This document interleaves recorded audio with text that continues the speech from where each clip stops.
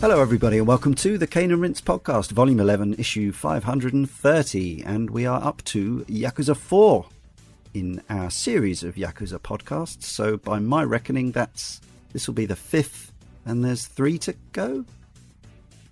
Well, it depends if you count Judgment and Lost Judgment. Oh, sorry. Yakuza games. I don't know. Yeah. I've got lots of theories Dead on this. Cells. In fact, Dead Cells? Dead Souls. Oh, Dead Yakuza Souls. Dead Souls, I was like, how are we going to roll Dead 2D Souls, Dead indie? Cells, and then there's a branch off into a lot of other things from there. I can see us doing the Judgment games someday for sure. Yes. Probably not so much the other spin-offs, especially the ones that haven't been translated for reasons. But the core series, here we go. We've done 0, 1, 2, 3, and this is 4. And joining me, Leon Cox, in this issue, as you've heard, Brian Edwards. hello. Leah Haydu. Stay away from rooftops. That's what I've learned from this series. Right. You can now head up to the rooftops. And my other favourite disorganised criminaloids, Mikhail Kroder. Sodane. Nanny? There's not enough nanny in this game for my liking, but we'll come on to that. There's less Kiryu, so... There are a lot of people Yeah. that just respond with repeating the person's family name after they've done delivering Yeah. a long monologue. That's right. It's like the equivalent of Metal Gear. It's that sort of thing. Yeah. Ryu ga Gotoku 4 Densetsu wo Tsugumono? Tsugumono? Something like that. Apologies, as always, for my Japanese pronunciation. But that means successor of the legend. This was the first game in the mainline Yakuza series which had a subtitle, and all of them since do, I believe. But over in the West, it was once again localized to simply Yakuza 4. What is Yakuza? If you don't know by now, we've been calling it variations of a third-person crime fiction melodrama soap opera bromance RPG brawler with minigames, sequel, the 4th entry into the mainline series. And it's quite plot-heavy, plot-driven game.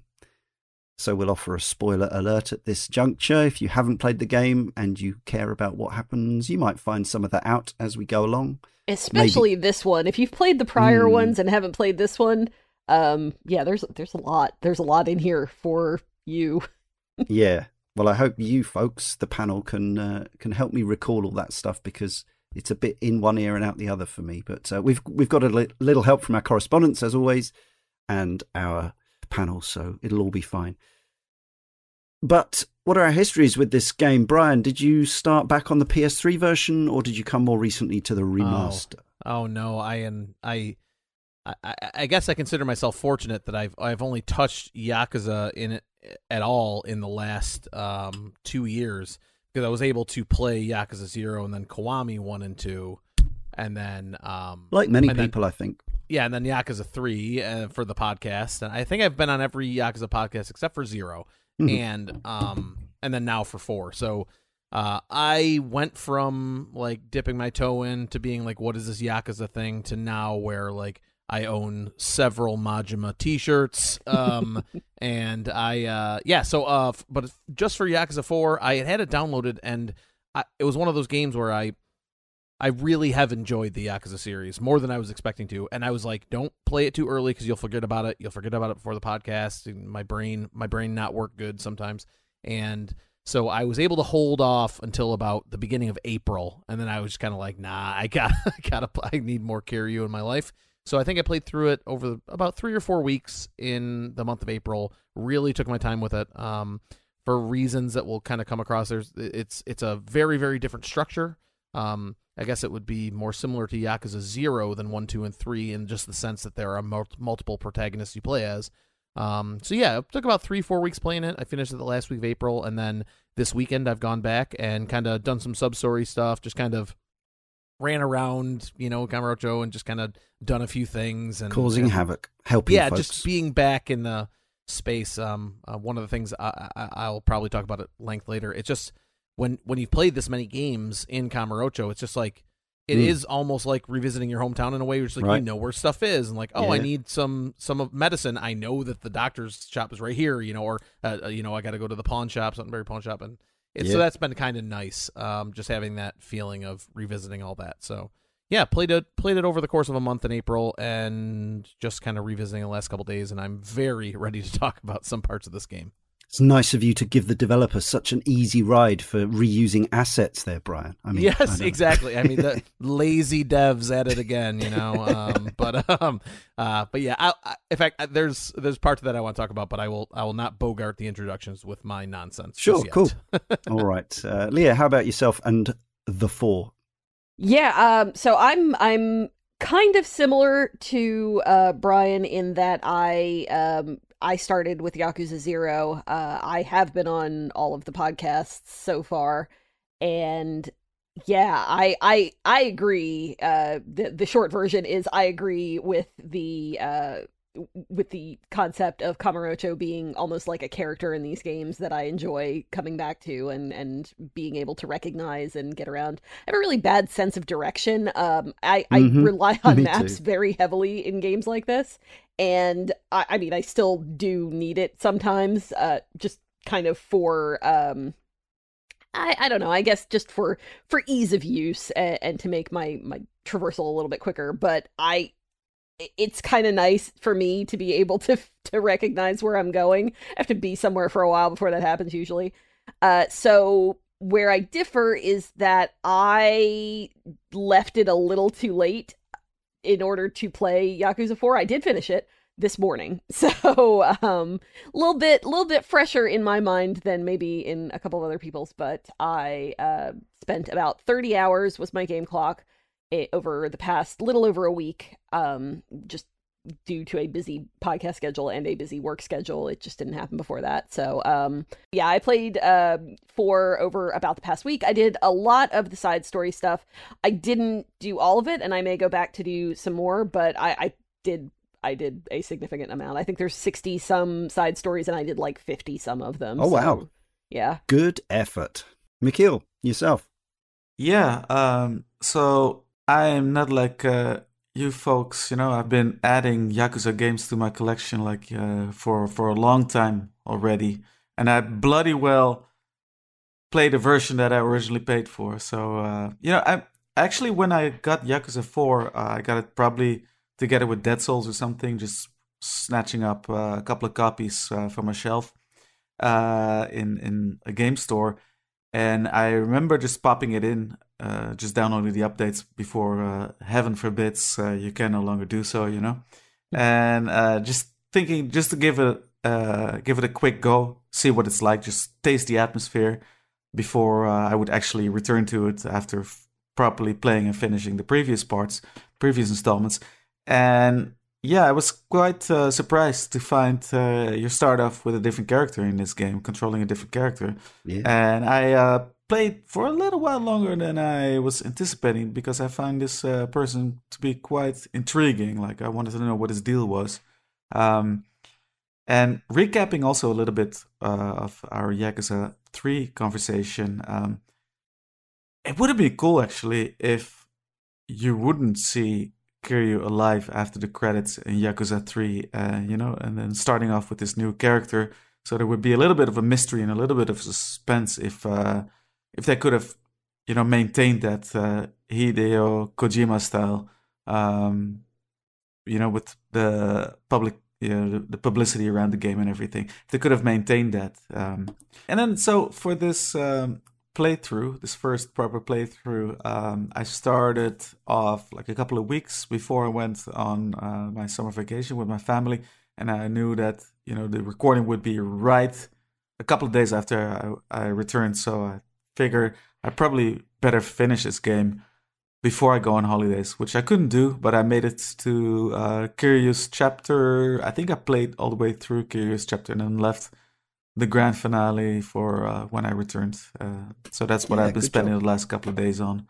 Like just running around with the 4 characters and doing some extra stuff, leveling them up so I wouldn't have too much of an annoying time in the final battle. And you're playing original hardware version. Exactly, that's what I'm saying. Yeah. PS3. Yeah. What did you play on, Brian? I played on Xbox Series X on the Game Pass version, which I believe is just a port of that other version. Yeah. There's no real updating to it, but still, yeah. Not a lot. No. Yes. Leah, PS? Yeah, the remastered version, which I guess is PS4 technically, but on a PS5. Gotcha. Yeah, same. I played it on the disc version from the 3-pack of remasters, which is 3, 4, and 5, which I bought when we were embarking upon this quest. Yeah, I played it. I guess I started playing it a month or so ago and rattled through it fairly quickly. Played for about 24 hours. Did some side stuff, but not loads on this occasion. And nothing more interesting to report than that, really. So yeah, it was released originally on the PlayStation 3 in March 2010 in Japan and March 2011 in North America and Europe. Then the PS4 version arrived 2019, January in Japan and worldwide in October. Then, much more recently, the PC and Xbox One versions came out in early 2021. So yeah, there's some changes with the way that this one plays out. And I guess maybe that's divisive for some fans. Maybe we'll hear. But I guess the key thing is that in this one, you play as not 1, not 2, not 3, but 4 different protagonists spread out across multiple chapters each, and one after the other.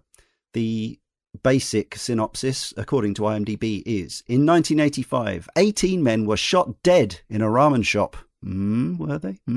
This event marked a turning point for the Ueno Sewa clan, but the truth behind the incident has remained hidden. In 2010, 4 men, a chivalrous moneylender, a condemned man sitting on death row, a crooked cop, and the Dragon of Dojima are drawn together as a plot 25 years in the making nears fruition. Yeah, I would like to point out, yes, 18 men actually were shot dead in a ramen shop. It's the who shot them that is in question. Bum bum bum. Was this idea of 4 protagonists and a kind of intertwining plot something that sort of got you interested, Leah? Yeah, actually, I really liked Zero, as I think a lot of people were drawn into the series because of Zero, myself included, and that one of the big things about Zero is that you do switch between 2 different protagonists. 4 seems like a lot, but in my opinion, they did a really good job with making it so that it made sense to, like, there was a reason to switch between these protagonists. There were things and spaces that some of them could inhabit that others couldn't. Like, you can't get to the rooftops with some, you can't get into the kind of Chinatown section of the area unless you are playing as one character. There's just enough about them that makes them different, that made sense to switch and not just have your character, one character, Kiryu or whoever, have one person learn different skills that would then get them into different areas. It kind of did need to be the way that they had it set up, different characters who would be able to then do that. And for the most part, there's one side quest that weirdly enough you repeat multiple times, but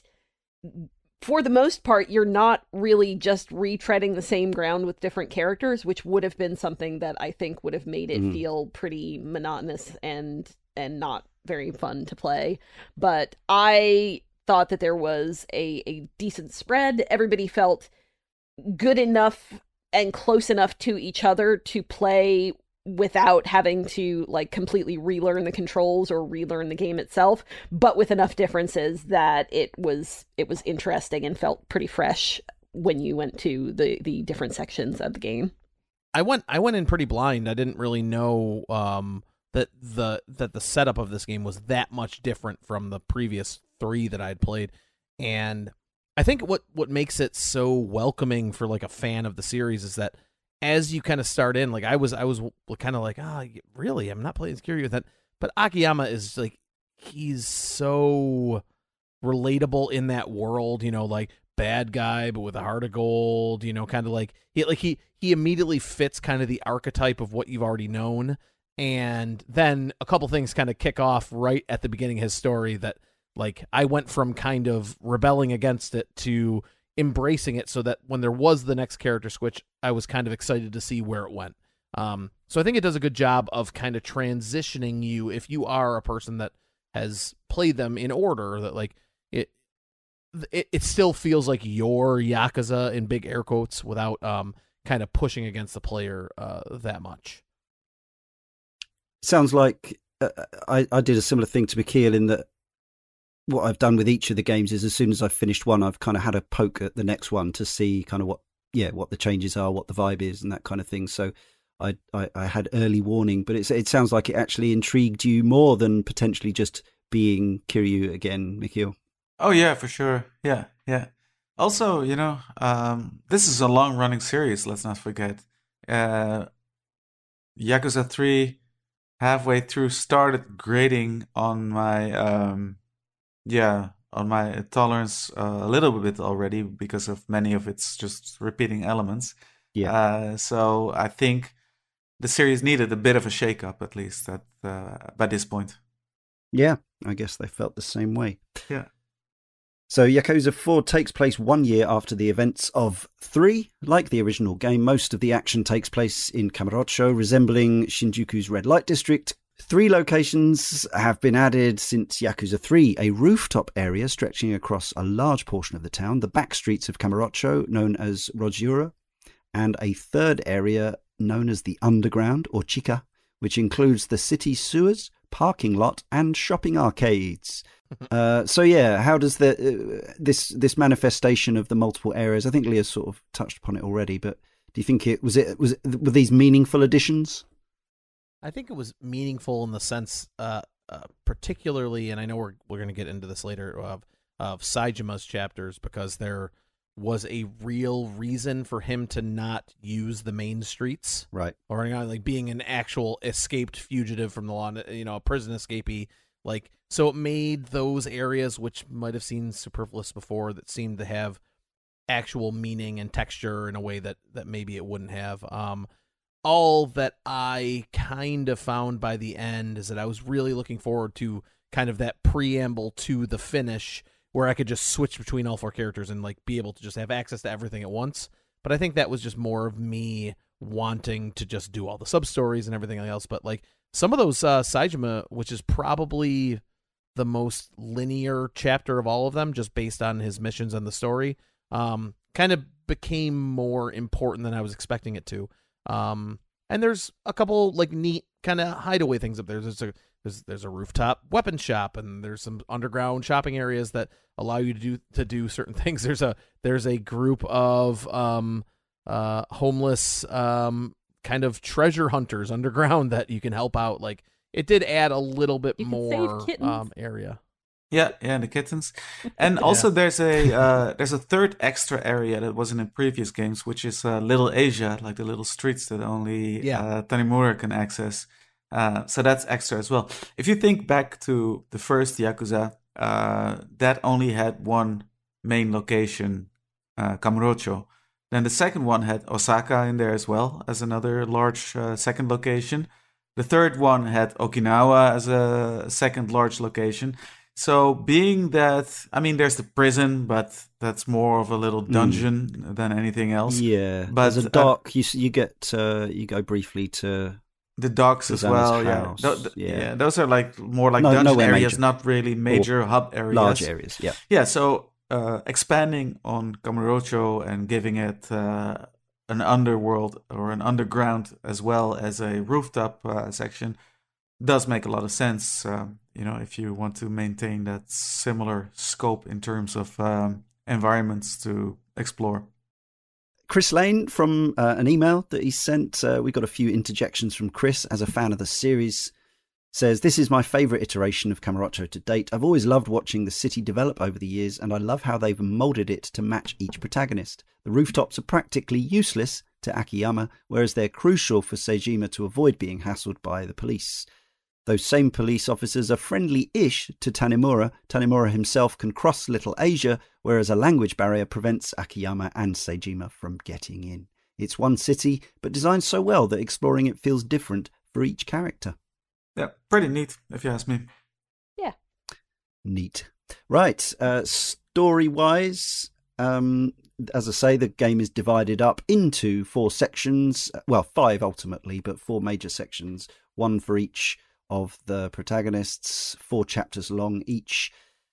According to the Yakuza 4 Wikia, the 4 protagonists represent 4 Eastern gods. Tanemura represents the Black Tortoise, or Genbu, as he focuses the most on defense, parrying out of the 4 player characters, and is the most down-to-earth. Tiger Seijima is the White Tiger, or Byakko, as he is the most cynical of the 4 and possesses the most brute strength. Shun Akiyama represents the Vermilion Bird, or Suzaku, as he has the most elegance, speed and flow out of the 4 protagonists and is the most idealistic. Of course, Kazuma Kiryu represents the Azure Dragon, or Seryu, as he is the most balanced of the characters and also the most experienced and wise. So part 1 is Akiyama, this new character. And I was my early impressions were, I think, like McKeel's, as I say, popped it on straight after finishing 3, and as well as being kind of impressed by the significant leap forward in tech, visual stuff in particular. Everything looked, to my eyes, a lot nicer and a lot less goofy in 4 than it did in 3. It was just intriguing to actually be somebody else with a different backstory that we didn't particularly know at this point. Yeah. And yeah, he had a whole different aura and charisma about him. Yeah, important detail about Akiyama is that he's not directly affiliated with any of the families or the clans, you know? And of course, later you get to control Tanimura, who's some sort of cop. I'm saying some sort of very expressly. But that's of course, you've always been playing as Kiryu. And then B, and all of a sudden you're kind of outside the usual, like, Tojo or Yakuza affiliations.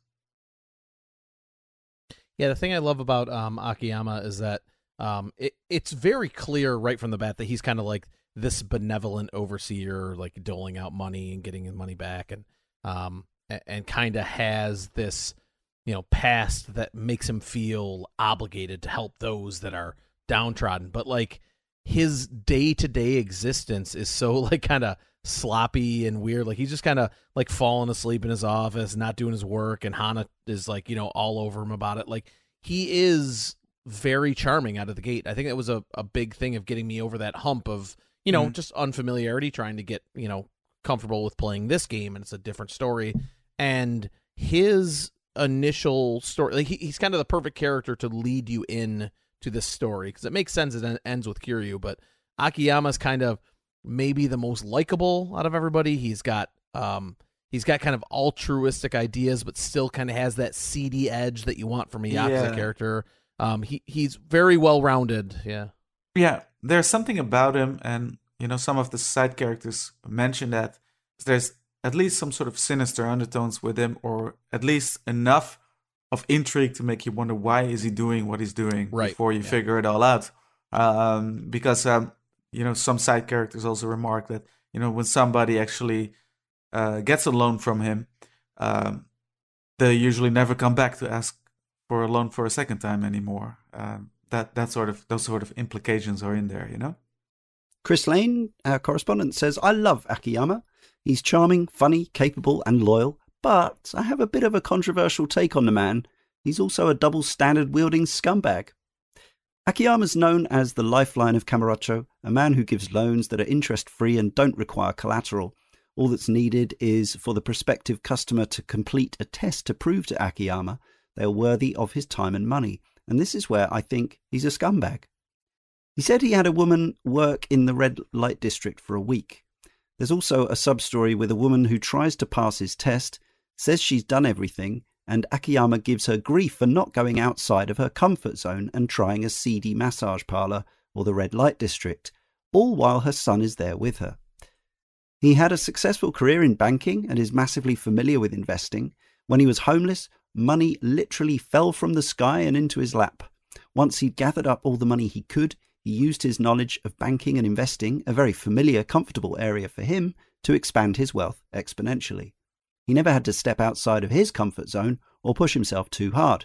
In fact, he'd accepted his lot as a homeless man until money exploded from the sky out of sheer random luck. See previous game in series. Yet he still feels entitled to deny other people a life-changing opportunity because they refuse to stoop to working in the sex industry. I can't be the only one who's annoyed by this. Otherwise, I think he's great. I think that's very good to point out. I actually didn't play that exact sub-story, but I was feeling already a little bit uncomfortable with him, getting Lily or Yasko to work in at Hostess Club. And it's partly, do you agree with the assertion that Chris has that it's stooping to work in the sex industry? Yeah. I don't know about that particular word choice for me personally, but also I think that it is bad that I agree with the sentiment that he's getting across here, which is that to coerce someone into working in that industry or any industry that they don't want to, when it's not their choice, is pretty low. Exactly. Very pimp-like behavior. Some of these characters, I mean, none of them are flawless, of course, and whether that was a deliberate, whether that was meant to be read as a flaw, I'm not so sure. There's quite a few elements of the characters in this game that I didn't vibe with, but I think that was more to do with, I think the writing was sort of trying to present them in a certain way, and that didn't sit well for me. And Seijima being the key example, I may as well get into this now because it was crucial to my overall experience with the game, and happily for me and handily, one of our Patreons actually posted the exact, almost word for word, same thing as I experienced with this game. So this is Seijima now, listener, the second character. Kieran DC from our Patreon says, after playing the previous games, I was excited to see what new things were brought to the table for Yakuza 4. I was carried along the convoluted and preposterous story by the fancy kicks of Akiyama, the handcuff special attacks of Tanemura, and the brute strength of Seijima. It seemed like a really solid step in the right direction, with Tanemura's grapple-heavy fight style being the highlight, in my opinion. However, I was stopped in my tracks when Seijima met Haruka. I'm sure I won't be the only person mentioning this, but watching Seijima consider raping Haruka really shocked me. I had to double take to understand what was being implied. Arguably worse was Kiryu seeing that moment and having no reaction to his adopted daughter being in danger. That affected me to the point where it soured my experience of the game almost completely. A real shame. Yeah, I wouldn't have let my daughter alone with that guy, even if he killed 18 people, you know? No. No, not at all. So I have very complicated thoughts on this, and I agree with everything that you said, Leon, and everything that Kieran said, our Kieran DC, our Patreon subscriber said. The thing that I wonder about is, was the intention of this scene to be that Seijima was thinking about actual statutory and physical rape, or was it that, like, oh, he had just seen a woman for the first time in 15 years and they just picked the absolute poorest example of how that could be? So, like, so the question I have, and this is absolutely in no way me justifying it, if you can't tell by my waffling before I think you make a fair point, but yes, is that, like, I'm not sure that I think it's a very poor way to show maybe the feeling that someone in Seijima's shoes would feel upon seeing a woman, because he was not seeing a woman, he was seeing a child. Exactly. And that, to me, is the delineating factor. Exactly. This could have been done in a hostess club. This could have been done with the nurse in the hospital. You know, it could have been a million different ways. 100%. This was very ham-fisted, but I don't necessarily think that the intention of that story point was to make him a malicious, pedophile, a rapist pedophile, right? No, right. I think so. But it also comes across like that is how I felt dirty after that. I really felt dirty. It goes on for a really long time. Yes, awkwardly long time. I would even go beyond awkward and say uncomfortably long. Yeah. But it's also the fact that Kojima says, "Yeah, I could tell you were lying about your origins, because there's only one kind of man I know who looks at a girl like that, and it's a man who's been in prison for a long time. That was but never mind, slap on the back, off you go, mate. That was the whole goal. Yeah. That was the whole goal behind it, right? And Yeah. of course, defenders and no doubt the writers would tell you that. Well, he didn't actually do it. You know, so Yeah, he's a great guy fine. after all. He had squatted enough astride her for an uncomfortably long time, Exactly, and leering like a creepy. He had his knee positioned between her legs there. Right? Mhm. It was very, nasty It's as well. the camera But the thing, work about it at that point too. That's like it's lingering. Like it. Ugh. And I think that might speak to some of the problems I've had with previous entries in this game. And I know that Leah, you and I talked particularly about the end of the game with regards to Hana-chan and how she was kind of treated at the end of the game. Yes.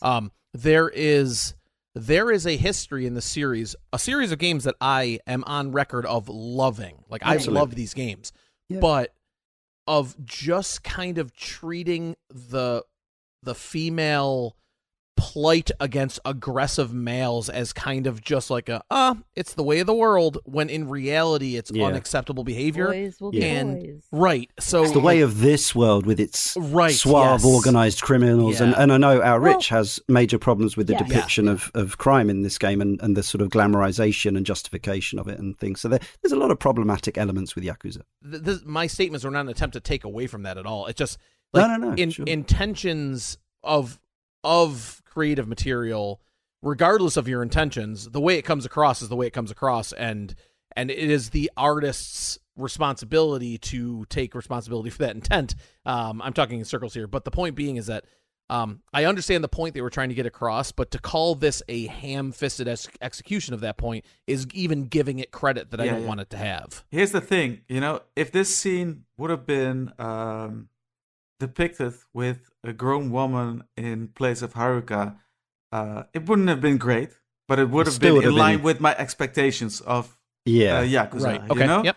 And the fact that that's not a fully grown woman laying there, but a 14-year-old girl, that's what really tipped me over. Like, yeah. And then, that's one thing. And then just Kiryu leaving her alone with him afterwards and just sort of brushing it off. That's where, I had to, let's say, sort of guffaw in disbelief and leave it at that. Otherwise, I wouldn't have been able to enjoy the rest of the game anymore. Yeah. Jockney from our forum says, can someone please, for the love of God, call Okinawa Child Protection Services? When Kiryu left Haruka alone in the house with Seijima, the man who he had seen nearly rape her hours earlier, I nearly screamed. Whether it is consistently endangering the lives of everyone around him or abandoning the orphanage at the drop of a hat to fix the problems of complete strangers, the man shows a complete disregard for the safety of his charges. For me, as well as that uncomfortable scene that we've mentioned, it was also the fact that scene came right off the back of something far less important in terms of tone and representation and things like that, but a plot contrivance that was so ludicrous, even within this heightened and sometimes zany world of Yakuza, that I was already going, really? You're just going to say that this guy who's just bust out of prison, whose friend in prison sacrificed himself to let him get away, left him with one final instruction with his dying breath: seek out the name Kazama in Japan somewhere. Or maybe he was ever so slightly He did more. tell me he had an orphanage on the island. Okay, but he then basically jumps off the wall into the sea and gets washed up on a beach, literally right outside the house of the man who he was sent to go and seek. The funnier part of that to me is when later on the person that you think has sacrificed themselves also washes up on the same beach in the same spot. It's the only Like, place orphanage on is in a Okinawa really where you can terrible wash up. position. It's a what? very As the only tide. person on this podcast that actually works at a secret ocean prison, if I had a nickel for every time this happened, Have you got a load of Avengers in there or something? yeah. Also, every prison guard is a superhero, just like the ones there too. Oh my god! Speak with authority. Tanemura is our third protagonist. Let's head over to Chris again, our correspondent. Chris Lane says, Tanemura is my personal favourite of the new protagonists, and I'm genuinely disappointed we won't see more of him due to the drug scandal around actor Hiroki Narimiya. His backstory and involvement in the police force made it feel like he was right at the centre of the web, connecting all the different strands together, but I'll focus on one point here, his contrast to Akiyama. While Akiyama is the lifeline of Kamurocho, Tanemura is called the parasite of Kamurocho, seen as little more than a corrupt cop who's more than happy to take bribes and backhanders. Tanemura's reputation is covered in mud, while Akiyama is practically a beloved legend. And yet, it's the lifeline who uses his test as a way to provide or deny money for those who need it. He sets his parameters, and if he isn't happy with the results, then he turns the person away without a second's thought. The parasite, on the other hand, doesn't care about his reputation. He's happy to lean on shady organisations to squeeze money out of them, which he then funnels in to help immigrants have at least a small chance at a better life. He never meets these people, and he doesn't need to. He will help them no matter what. I love the guy with a terrible reputation. I love that the guy with the terrible reputation is the one who's happy to help others out without needing anything in return, while the other, with the glowing reputation, is actually a bit of a hypocrite. Yeah, there's definitely a little bit of a duality with Tanemura. An interesting detail, by the way, is Chris started off, I guess he played the PS3 game as well, naming the original actor. Yeah. For the remaster, they changed the main actor, so you got a different voice performance and a different character model. So they could bring him back in the same way, yeah. Presumably. Exactly. Yeah. I agree with almost everything Chris has written so far, and I appreciate him writing so many thoughtful pieces about this game, which I have a lot of thoughts on too. But for me, Tanemura was maybe the weakest link in the story. Same for me. I thought that his kind of family story in Little Asia was very interesting. I just felt maybe the police force thing. It sounds ridiculous to call a Yakuza story unbelievable, but it did feel a little, I don't want to say forced. It just none of it landed as kind of genuine to me in a way that maybe, like, even with the things we said about Akiyama and Saejima and then coming on to Kiryu, like I never felt that Tanemura's motivations were as like easy to follow maybe as the other protagonists. I really loved his combat style. I loved playing as Tanemura. It was a lot of fun. In fact, going back and where you get a point where you can you're at the bar before the main conclusion and you can pick each character to play as. And I had a lot of fun with Tanemura, but just that story section was the weakest for me personally. Just because I didn't have as much of an emotional connection, except for seeing Date, who I love from other games, and but I'm not sure if if that was a me problem or just kind of a knowing that Kiryu was coming next type of thing. Like there is that problem too. Like I know what the next step is, so am I just rushing to that because I'm kind of driven towards it? I'm not quite sure. I know what you mean, but I think for me at least. I didn't think it was below par that much with the others. They gave him a lot of interesting angles. They, I really liked his the characterization or the fact about him that he spoke so many different non-Japanese Asian languages and that he got along with the residents of Little Asia very well. And there's a little bit of a, he does have a singular mission in that he's trying to find out what happened to his father, of course, who passed away. I think for me, part of what made Tanemura not as compelling as the other characters was that he didn't really seem like he was that devoted to the position that he was in, like to his position in society. Like he didn't seem like he was a cop because he wanted to be a cop necessarily. No. It was just kind of where he found himself in regards to what he really wanted, which was to find out what happened to his father. Exactly. It sounds like it feels like he joined the police force to sort of figure it out from the inside out what happened to his father. Yeah. Which I guess maybe could be considered part of like partially a a connection to Kiryu, and that Kiryu doesn't necessarily want to be part of the Yakuza at this point, Yeah. but Yeah, it's just exactly. kind of where he finds himself. And then you've got the characters who really do kind of seem to be where they want to be in Akiyama and Saejima, who, you know, are respectively this kind of moneylender, pillar of the community. Sounds weird considering who he is, but that's sort of what he is. Right, for sure. And then, you know, the convict who just wants to carry out their Yakuza obligations or her who lives by the code and yes. etc. Tanimura is, but that's actually what I found a little bit interesting about him, is that his motivations aren't as pure or you know, like and he does. I think it's a little bit the way he carries himself. Also, he doesn't really seem to care a whole lot about those around him. But then, like Chris pointed out, he actually does help out a lot of people at the same time as well. And then back to Mr. Charisma. Depending on how you feel about him, Kiryu Kazama. He's got let's say he's got an aura more than he's anything. A good boy. Yeah. Yeah. Apart from all the life-changing injuries he meets out, you know, nobody's perfect. Chris Lane again says, in terms of character, Kiryu is the same stoic, honourable, and gold-hearted individual we know and love. But I was disappointed to see he's far more aggressive here than he was in 3. I loved how Yakuza 3 Kiryu was softer, wiser, and more reasonable. He had a heavy preference for talking things out instead of violence. In 4, he often gives just one warning, and that warning usually has an aggressive or else edge to it. It's fine, but it was a little disappointing for me. Yeah.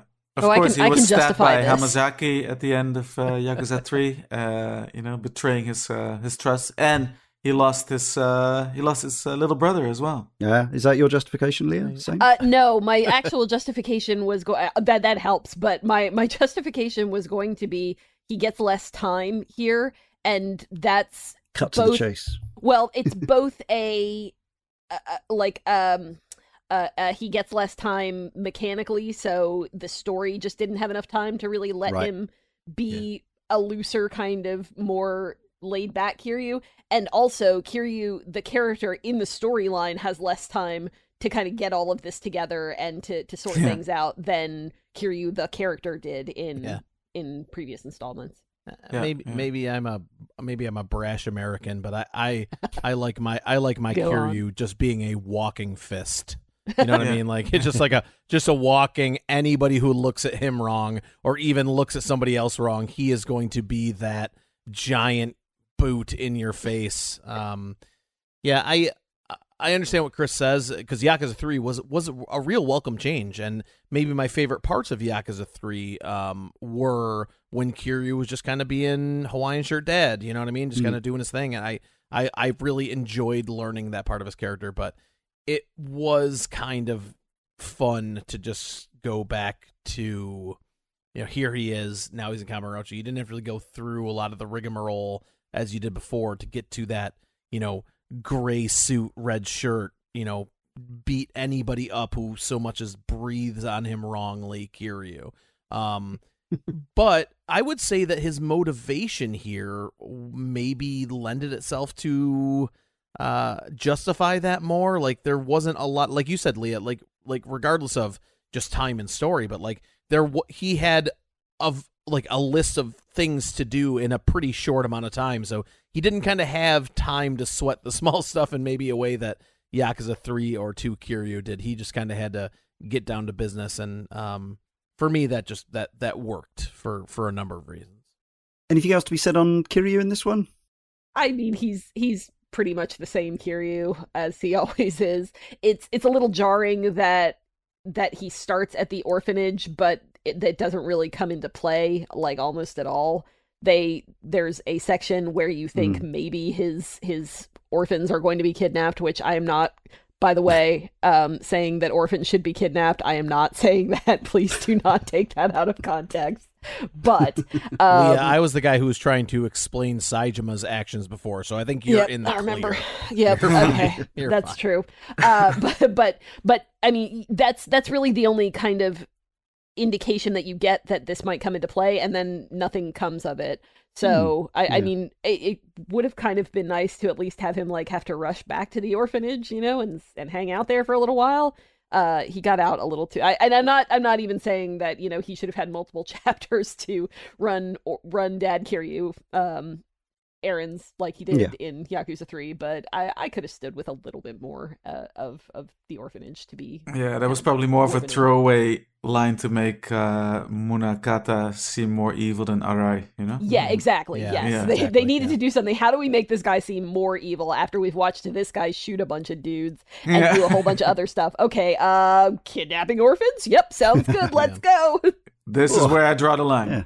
The thing about Kiryu that I do think makes him a satisfying anchor in the story is that this game surprised me a lot by really tying back to not just Yakuza 3 or Yakuza 2, but going all the way back to Yakuza 1 with that tie-in with the Nishikiyama, all the yen getting blown out of the top of the building. That's right. Kiryu's origin story did come into play here in a way that I was it was one of those things where playing the game, I was like, wow, they really are, regardless of the soap opera nature of it all, and there's always 14, false bad guys at the end that end up being everything else. It did take into account a lot of the story that had come before, and to me, that just respected the time that I had already put into the series. And that might have fallen off of some people, maybe if they came to, because let's say you didn't have a PS2 but had a PS3. I know that's probably the opposite case, but if this was your first Yakuza game, you wouldn't appreciate Akiyama's origin story in that way. And I found that to be a satisfying kind of nod to the franchise players to be like, yeah, this is all connected still. Don't take this as we're not straying from the path. Everything, kind of rolls into another story, and Kiryu's past continues to inform his present in a significant way. And I did appreciate that from someone who has come to kind of become a little bit invested in that long story arc. Yeah. Yeah. Goro Majima, the Mad Dog of Shimano, turns up again. Chris Lane says, how good it was to see serious Majima again. As much as I love his Mad Dog persona, we know from Yakuza 0 that it is just that, a persona. Majima's real personality is the calm, considered and highly intelligent man we play as in 0. The Mad Dog act is a defense mechanism to protect him from being manipulated again. But when Yasuko and Seijima emerge from his past, we see the serious side of him again. It was just a nice little payoff after playing 0. That said, Yakuza 4 has a distinct lack of Majima for my liking. Preach. Interesting, the idea that it was a payoff for 0, a plot point in 4, when actually I guess it's something that they seeded in 0 after writing 4, because 0 was written some years after this. Mm-hmm. Yeah, that I couldn't remember when they actually give you Majima's backstory, the fact that he is tied to Saejima and how that all came about, but I guess it was after. I don't think that there was anything in 1 through 3 that really talked about that much. So not to my memory. Yeah, Majima is one of those characters that I talk about a lot. Like I said, I joked before about having a couple Majima t-shirts, but he's kind of that, Kiryu is clearly the face of Yakuza, but Majima is just like that personality that I've come to associate with what I love about these games. And he was kind of in a more of a reserved role in this game that he hadn't been in previous games. However, there's some of those really powerful moments where he's getting put in the back of a cop car after being arrested, and he's playing that role of being the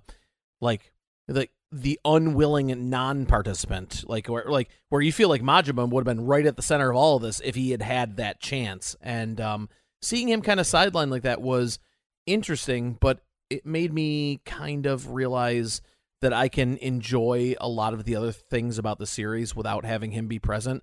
If I think about Yakuza 0 or Kiwami 1, like those games are so tied to Majima and what the things I love about them. And here it's more of he's an integral part of the plot, but having him kind of removed from the chess game of it all does kind of make it realize the things I love about him, but also how important he can be when he's put into that role of just kind of being that serious member of the Tojo clan who doesn't seem on the surface to want to be active, but in reality, in the background, is kind of moving all the parts and pieces to make sure that everything is like going the way that Kiryu asked him to, his promise to take care of the Tojo clan and to lead it and to help Daigo and all those things. Like, that's clearly always at the forefront of Majima's motivations, and just the fact that I'm even talking about it like this shows how like they've done a good job in investing me in Majima's story moving forward. Of course, we have to have some antagonists, including some extra ones at the end, because Yakuza, or video games, or Japanese video games in particular. Final Fantasy style. But... Chris Lane again says, since Yakuza 0, I felt the series has had diminishing returns when it comes to antagonists. Nishiki and Shimano were a respectable follow-up. Ryuji had a presence when on screen, but was a little disappointing overall. Mine had the makings of a compelling antagonist, a sort of alternative timeline Kiryu, but suffered from a lack of screen time. And a lack of screen time is where the big problem is here. The antagonists we have are Arai, Kido, Daigo, although I'm hesitant to call him one, and Munakata. They're all okay, but we don't see enough of them to have their motivations properly fleshed out in a satisfying way. There is one villain I want to focus on, though, Junji Sugiuchi. A Yakuza pretending to be a cop, or a cop pretending to be a Yakuza. He's a man who started off in a life of crime and embedded himself in the police force as a spy, just another layer of corruption. Only while pretending to be a cop, he found himself wishing things had been different, to the point where he envies Tanemura's commitment to true justice. Despite being a side antagonist, he was my favourite by far, with the most interesting motivation. And the polar opposite of Arai, right? Because Arai exactly. There's a very strong touch of the infernal affairs about it. Yeah. I do think Yakuza 4 kind of suffers a little bit from the original Batman movie series trope, where it was like the next movie, you add another villain. The next movie, it's Batman Forever. Yeah. We got to have 3 villains. Now Batman and Robin. Spider-Man as well. Yeah, Sam exactly. Raimi Spider-Man trilogy. Yeah. So, and granted, there are reasons for this many antagonists in this game, especially considering the finale, which I am gonna struggle to not talk about at length. But we'll get there. But yeah, it does kind of, because of that limited screen time, as Chris said. Chris Lane said. It does not really allow any of them to get their hooks in a way where, if you look at Nishikiyama and Yakuza 1, or I played Kiwami 1, like that entirety of that story kind of centered around building that rivalry. So when they had that over-the-top battle on a rooftop, which is a trope in the series, like you felt like those conflicts were earned. And I think maybe Daigo was maybe the only one I felt.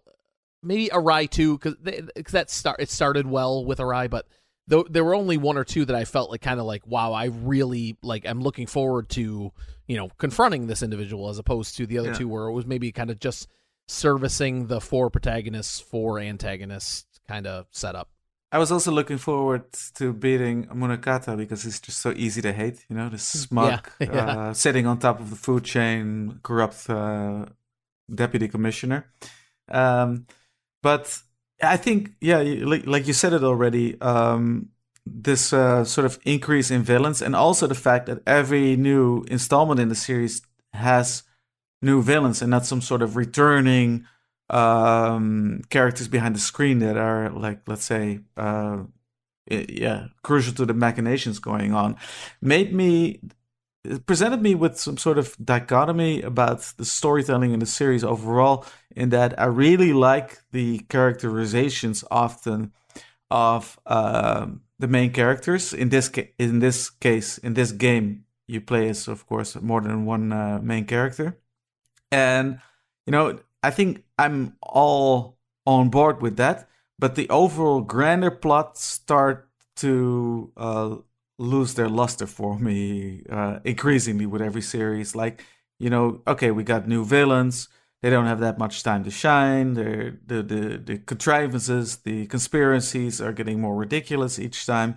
And none of the protagonists are that instrumental in how these situations came about. It's more like something that happens to them and they have to overcome it. So it's this thing where, yeah, sort of the grander narrative, I have increasingly less of affinity towards. It's more, I like to follow just the characters on their journey, and that's it. Right. So we do get to the finale. Inevitably, they all come together for a common goal, kind of. And that last chapter, the finale, which is like the fifth block, if you will, is just one. But of course, it depending on how you play it, I guess it could be the longest because you can, at will, not in a GTA 5 way, but you can switch between the characters by heading back to the speakeasy and flicking between them, and then I think you can from there you can pretty much go and pick up all their individual side quests and sub stories and things like that. Yeah, that was the area I loaded back into the last couple of days, just kind of go mop up some things. Yeah, and then from there, when you're ready and when you're good and ready, and when you told Date, I think it is, that you're definitely very ready. Multiple times because you've got inventory on all four characters involving lots of stamina X's and whatever else, toughness emperors, which you'll probably need and want.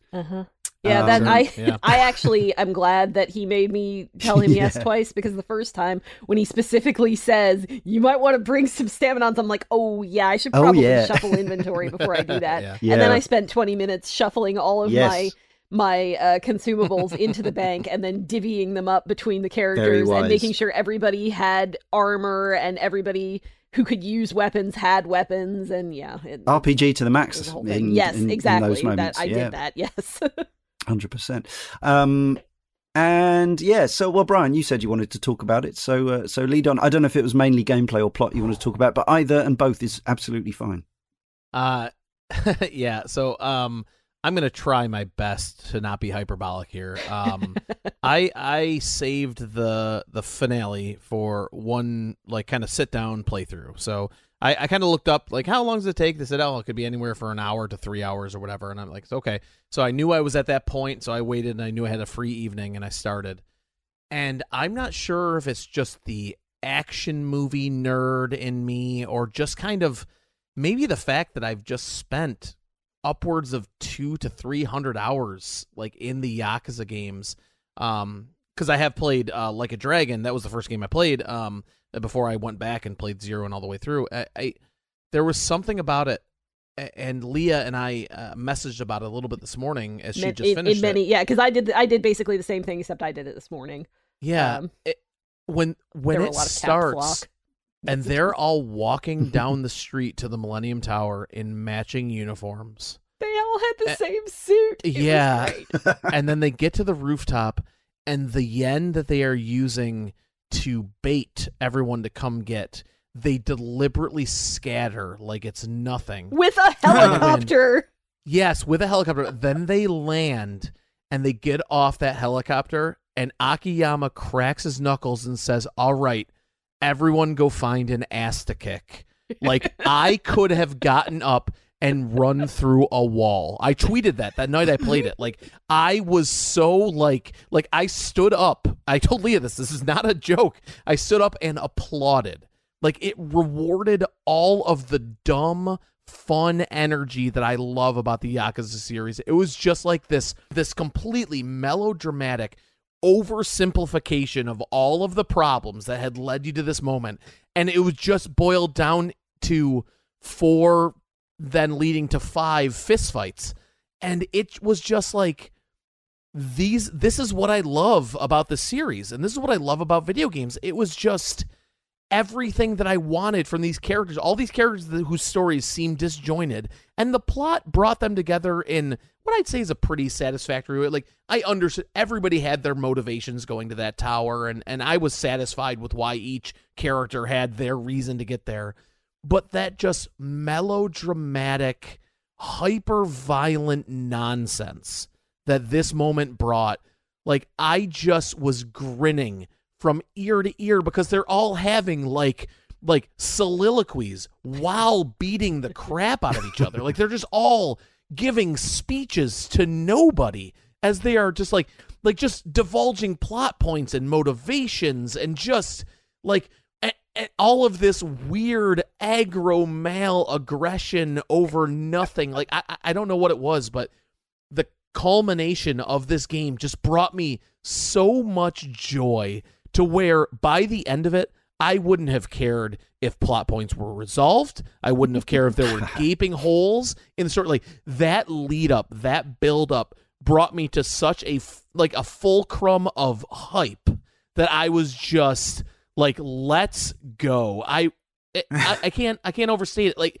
very few games have gotten me to that moment, and obviously we play a lot of video games and we talk about them a lot at length, and I've had 3 months to calm down about this moment, and I have been messaging Leah all week being like, I can't wait till you get this part. I can't wait to tell you the quote I love. I can't wait to tell you what happened. Like, I told Leah, like, I've been so looking forward to talking about this moment, and just to have this ability to talk about the excitement that moment brought me, it justified all of the nonsense that got me there, all of the crazy storylines, all of the things I didn't like about the game, all the parts that I thought were legitimately boring. I didn't think the sub-stories in this game were at par with some of the other games. I didn't think that there was the minigame stuff was as intriguing as other games, but that moment of them all going to that tower, it did it for me in a John Wick, Die Hard, commando type of way, to where I was just like, let's go.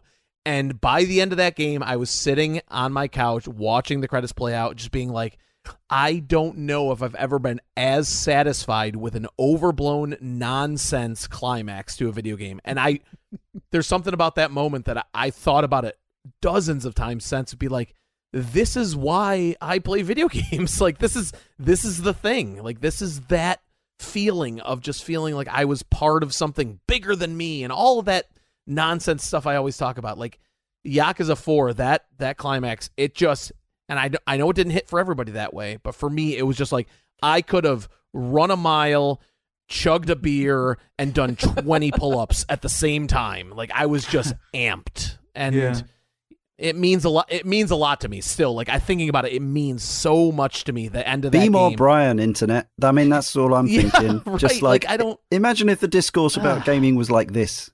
Yeah, like, I don't know. Like, I can't even put my finger on one exact moment. Like, obviously that quote from Akiyama makes me happy, but it was just like this, all of this aggression, conflict, everything all wrapped up into the rooftop fight, and it was just like, this is Yakuza. This is what I love about Yakuza, and I loved it unabashedly. This reminds me of and I don't know that I've actually made this connection before, which really sounds stupid that I haven't, if I haven't, but this really reminds me of the Fast and the Furious movies. Like, Yes, I am not normally an action movie person. Like, they're fine. I will watch them. I don't have anything against them. But for some reason, those movies just make me so happy because it's just so dumb. But in the same way that this is dumb, like, this is dumb. But also it's extremely cool because it goes for it. Like, it completely commits. And I love that.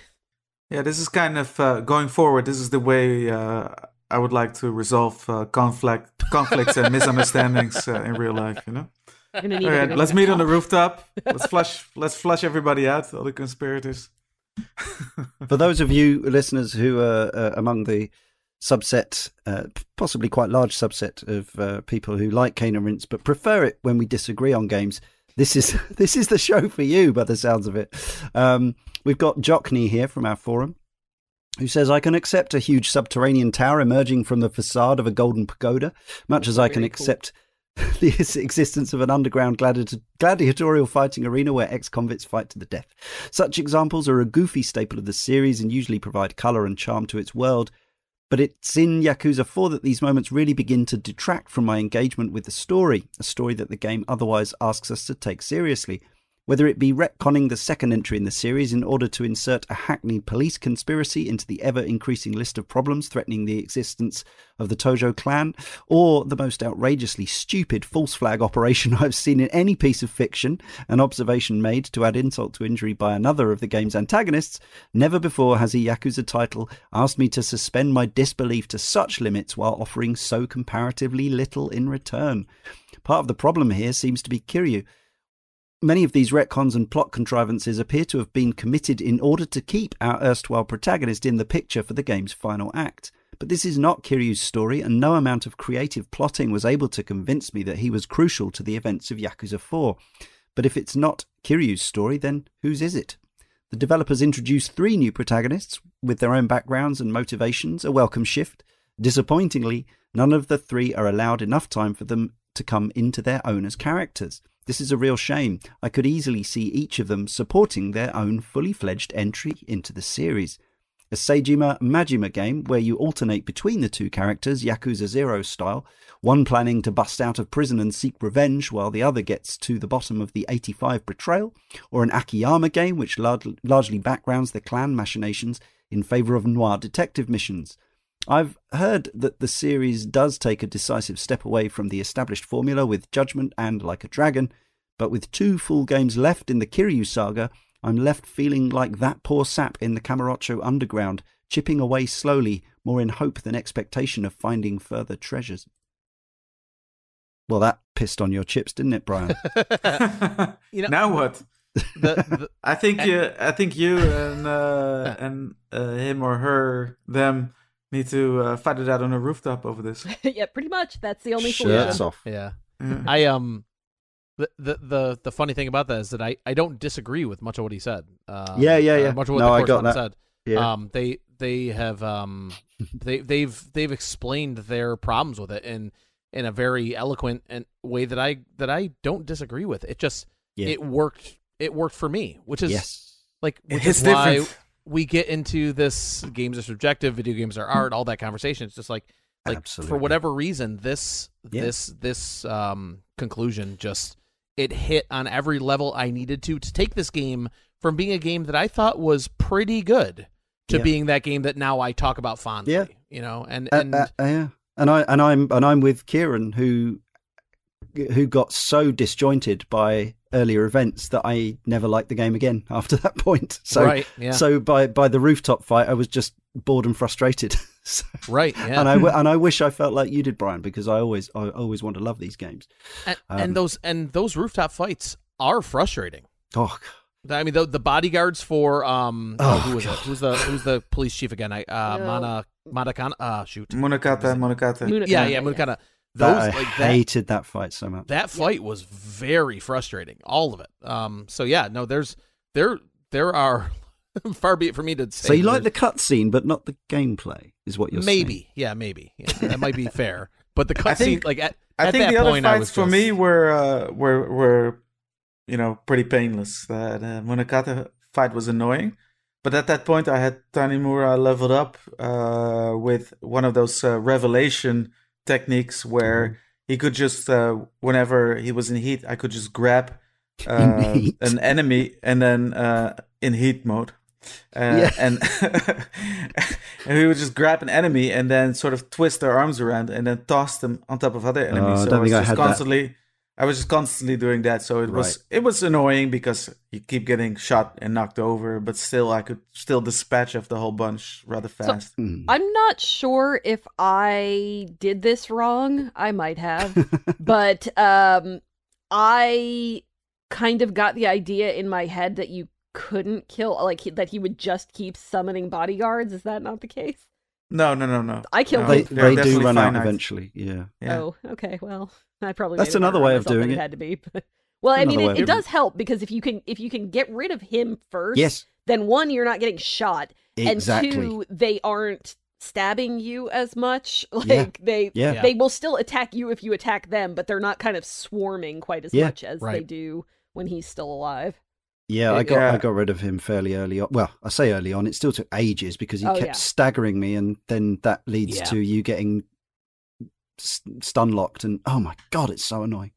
Yeah, I was just focusing on cleaning up the bodyguards first because he just kept running away. So and I think I was also leveled up enough to a point where his shots, they were annoying because they got me out of my animations, but they weren't doing all that much damage.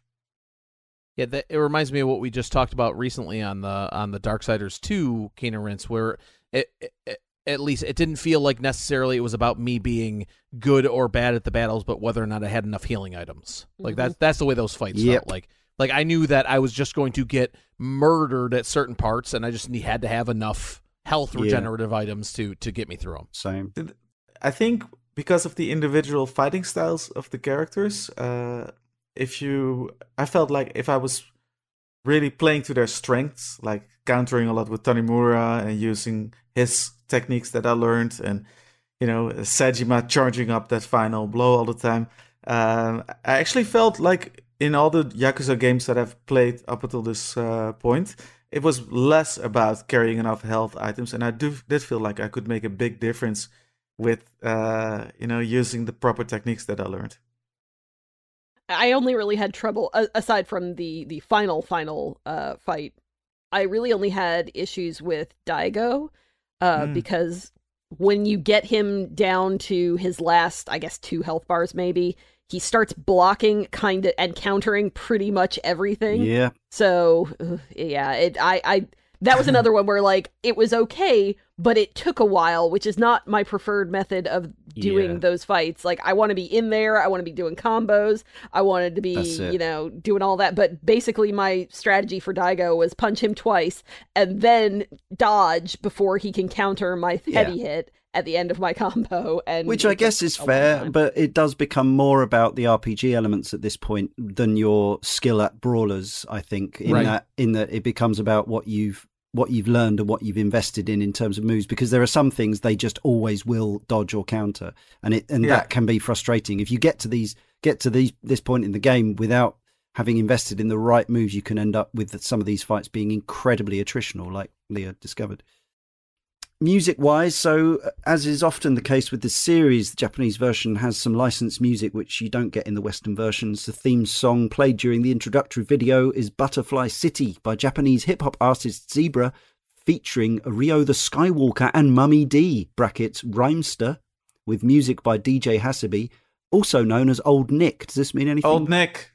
The Western version removes the song and replaces it with original pieces. Anyway, anything as regards to the soundtrack of the version that you played, folks?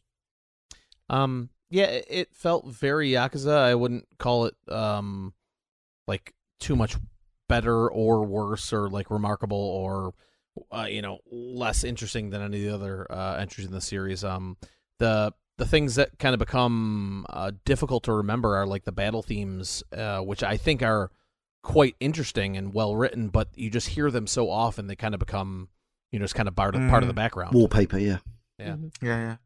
But the battle themes for the 4 final fights were pretty spectacular, though. That's something too busy I do gritting recall. my teeth to listen properly. Yeah, they had like all different melodies, but then sort of characterized with instrumentation, sort of yes, appropriate to the characters. Appropriate somehow. To the character. That's what I was going to say. Yeah, right. Exactly. Yeah. Joe Bonobo from our forum says, this game has what I think is the strongest soundtrack in the series after Zero. There are a lot of diverse mood setters in this title, with my 2 particular highlights being the dreamlike David Lynch-esque Whiskey and Rhapsody, and the theme when you spar with Naya being, is it Naya or Naya, being extremely reminiscent of a PJ Harvey track. High praise indeed. And not an influence that I would necessarily would have thought of, but there we are. So yeah, we've obviously already touched on the combat a bit, and certainly boss fights and things like that. Each character has their own fighting style of special moves, as their body frames are different. Kiryu focuses on powerful blows of karate and boxing. Akiyama prefers swift attacks using taekwondo. Seijima favors powerful and slow brawling and grappling attacks using wrestling techniques, and Tanimura uses the defensive maneuvers of Aikido and Jiu-Jitsu that he learned from his time at Police Academy, according to Wikipedia. The Police Academy, not Police Academy, the movies. Be a little bit different, I guess. Most of, like, mechanically, is there much to report? Again, I guess, we always try to do these shows partially from the perspective of somebody who is familiar with, isn't familiar with the games, but I feel like we're probably preaching mainly to the choir at this point, and maybe some people are playing along with the show, with the games, with the shows. So, anything to report on the obviously beyond the fact that there's 4 protagonists with 4 fighting styles? Any other mechanics that have been kind of significantly tweaked, made better, or made worse in your opinions? I don't think that I necessarily think any of the fighting or the mechanics really were better or worse. What I do think is that some of the characters to me felt better to play as than others. And I think that's going to be down to preference. I don't think it's just that any of the characters have necessarily a more inferior style or anything like that. But it's kind of like the different stances that you could get in some of the other, notably in like Yakuza 0, where you had very different styles depending on what stance you were in. And it's tough to play somebody like Saejima, who is slow and deliberate but does a ton of damage, if you're used to doing most of your play time with somebody like Kiryu, for instance, who is very fast and agile and is kind of better off movement wise than maybe Saejima or anybody like that. It's like playing Virtua Fighter and going from Akira to Jeffrey or something like that, and just I'll take your word for it. and it being expected to just like pick it up, or Ganryu to someone out of Tekken. Yeah, but I mean, I don't think that it's especially punishing, which I mentioned before, but it is tougher in some situations. I did not find some of them as enjoyable as the others. I was surprised how well I could adjust between the different characters and their fighting styles. I was just trying to kind of figure out, okay, this is their deal, and then try to play to their strengths. Mm-hmm. And I think I died the least in this Yakuza game. I found the combat overall fairly painless, except for that final battle. But even there, I didn't. I did get through it fairly, without as much of a hassle as it could have been. I think there's a usual selection of difficulties, if I recall correctly. I played on normal. Yeah, so did I. It does let you change, I believe, at any point, even during fights that you're not enjoying. So, so in order of the game's release, this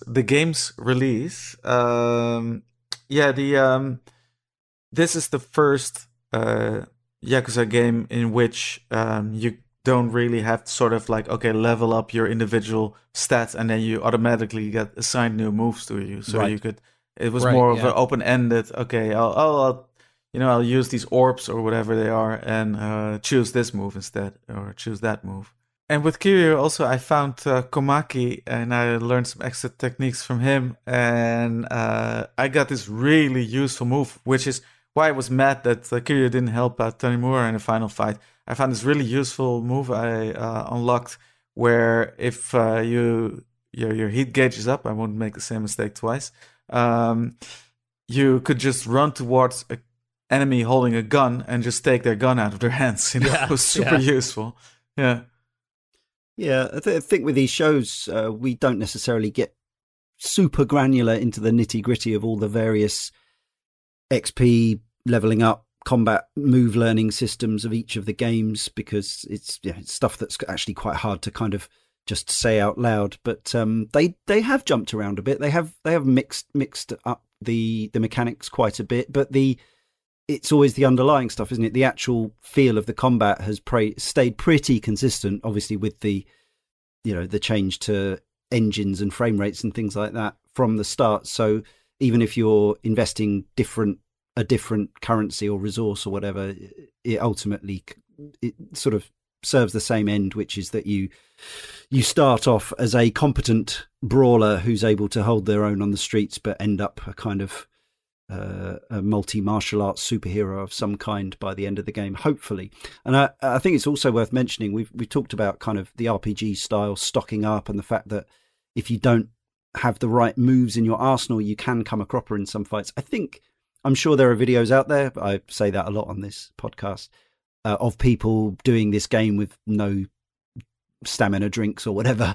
But it is worth saying that the action set pieces usually give you drops and items just in the environment that are probably the very bare minimum you need to complete most of the stages. So even if you do go in naked, but it is recommended to buy or procure weapons and armor and things like this. This game, if I recall, it's been a few weeks, but this is one where you're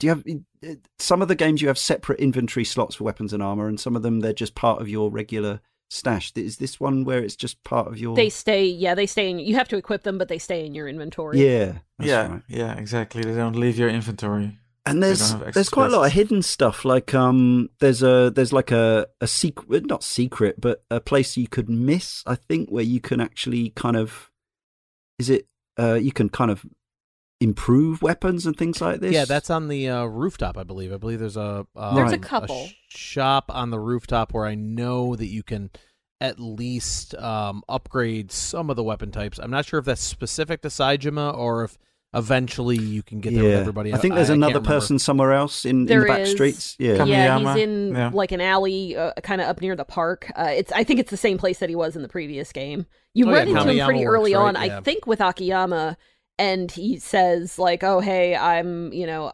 well, he's also in the prison with that's his brother. With Saejima. Yeah, that's his brother. So his identical twin brother. But you do run into him, I think, with Akiyama pretty early on, and he says, "Oh, I'm gonna be over in this alley," and they don't really make a big deal. That's the way that they introduce a number of things in this game that you could potentially miss, including a lot of the training stuff. Yes.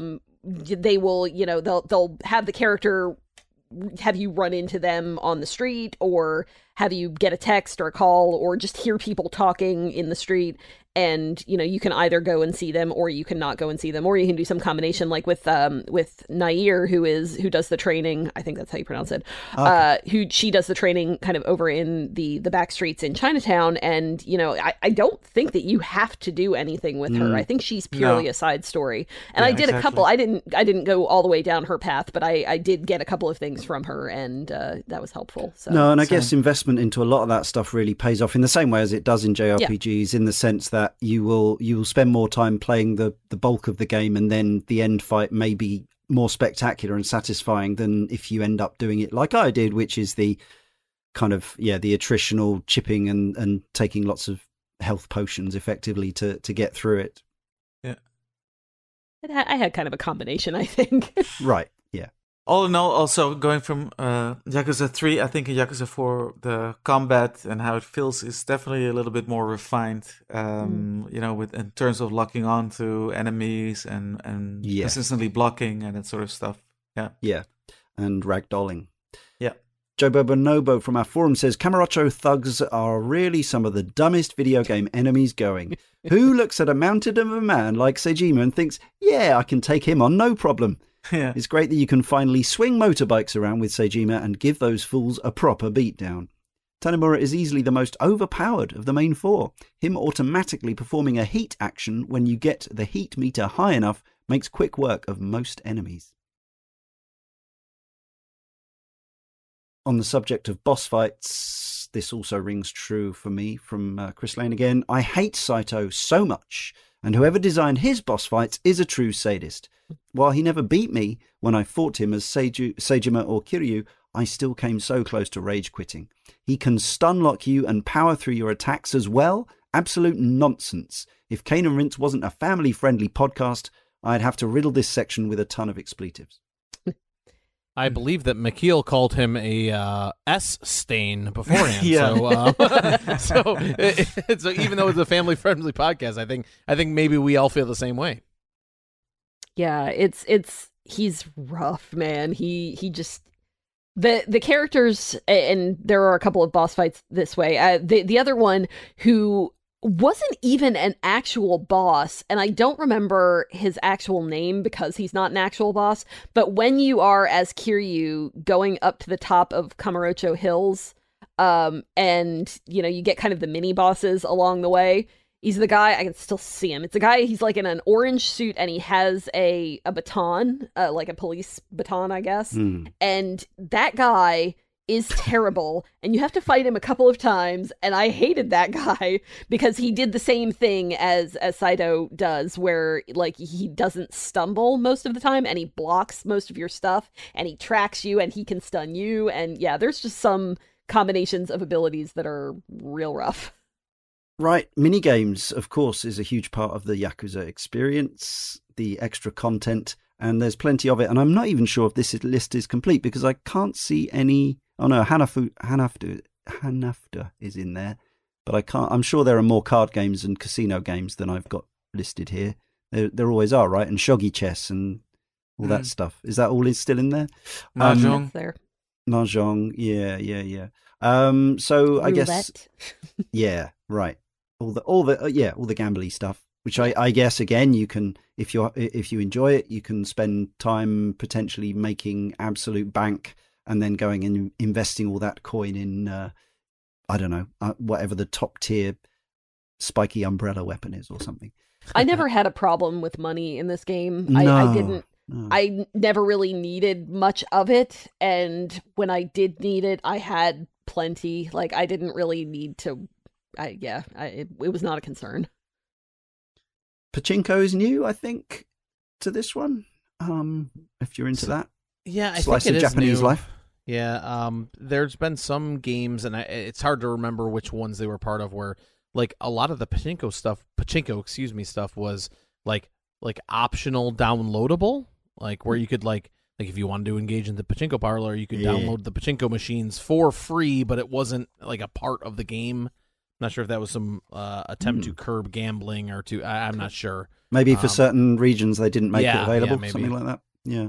It's less gambling than some of the other pastimes in the game, like poker or blackjack. So I don't know. Confusing. This has a fishing mini game. Hooray! I don't know if it's a good one because I didn't spend any time with it. It's okay. I spent more time with it than I'd like to admit, but me it's too. Well, there's one side story that requires it, Yes, but I mean, I did the same thing. Like I did probably more than I needed to, but there are better fishing mini games. Sure. Onsen is a weird one for a mini game. You take a bath. Yeah. That's the response it elicits. As kind of a chuckle. There's also massage, if you prefer. Bit gutted. I completely didn't manage to find table tennis. Oh, neither did I. I really. I mean, unless it got taken out of the Western version, but I did not see table tennis. No, I definitely played it in one of the bars in kind of the north of the map. Right. There was a couple tiers of players. It was. I know this will shock everybody, but it was Kiryu playing table tennis against multiple hostess girls who ended up being very impressed with his skills. Okay. So, yeah. How mechanically was it? I mean, was this Rockstar table tennis levels? No. Okay. No. Okay. It was press X when it says press X, basically. Okay. I won't be too worried because I'm good at that. The bowling, the billiards are still there. They're very much unchanged. They're solid. They're pretty much as they were in Super Monkey Ball. So seriously, with a few tweaks. How's the karaoke in this one? Karaoke fans? I actually didn't do much of it. Not nearly what it was in Zero. That's for sure. Right. Yeah, it came on a long way after 4. Yes. Yeah. And so there is a hostess game, which I believe is not as in depth as other examples of this either. I was disappointed. Right. I mean, I guess I wasn't because I wasn't really expecting much because I figured it would probably. Again, that's one where Zero is just the best, in my opinion, hostess mini game for that. But this is the same one, I believe, as it was in 3, which is you have a hostess that you can kind of dress up. You send her out into the room, and then you walk around and listen to what people say they want. And then she gets 3 shots at it, and that's it. And even when I went to Japan in 2006, quite a long time ago now, but I went to visit my friend Simon there, and he said, do you want to do the hostess bar thing? And I was like, can you explain what it is? And he explained what it was. And I said, why would I do that? I don't get it. I don't understand. You see the girls, they talk to you. Yeah, that's it. The girls talk to you after having been kind of, well, in the game, at least kind of used as dolls by men to appeal to other men for conversational purposes. It's very, I mean, I realize it's a part of the culture and whatever else, but it's quite difficult for my gaijin head to there's an understand. audience for it. I like educated girls. I like smart girls. Yeah, I mean, me too. I do not know about, how I have never, well, I guess not obviously, I have never been to a hostess club or a host club. I've never been to Japan, more's the pity, because I really want to go to Japan. But yeah, I don't know if it's any kind of realism here, but it seems like it's a pretty decent gig if you are Yeah. a hostess who is good at, and I think so.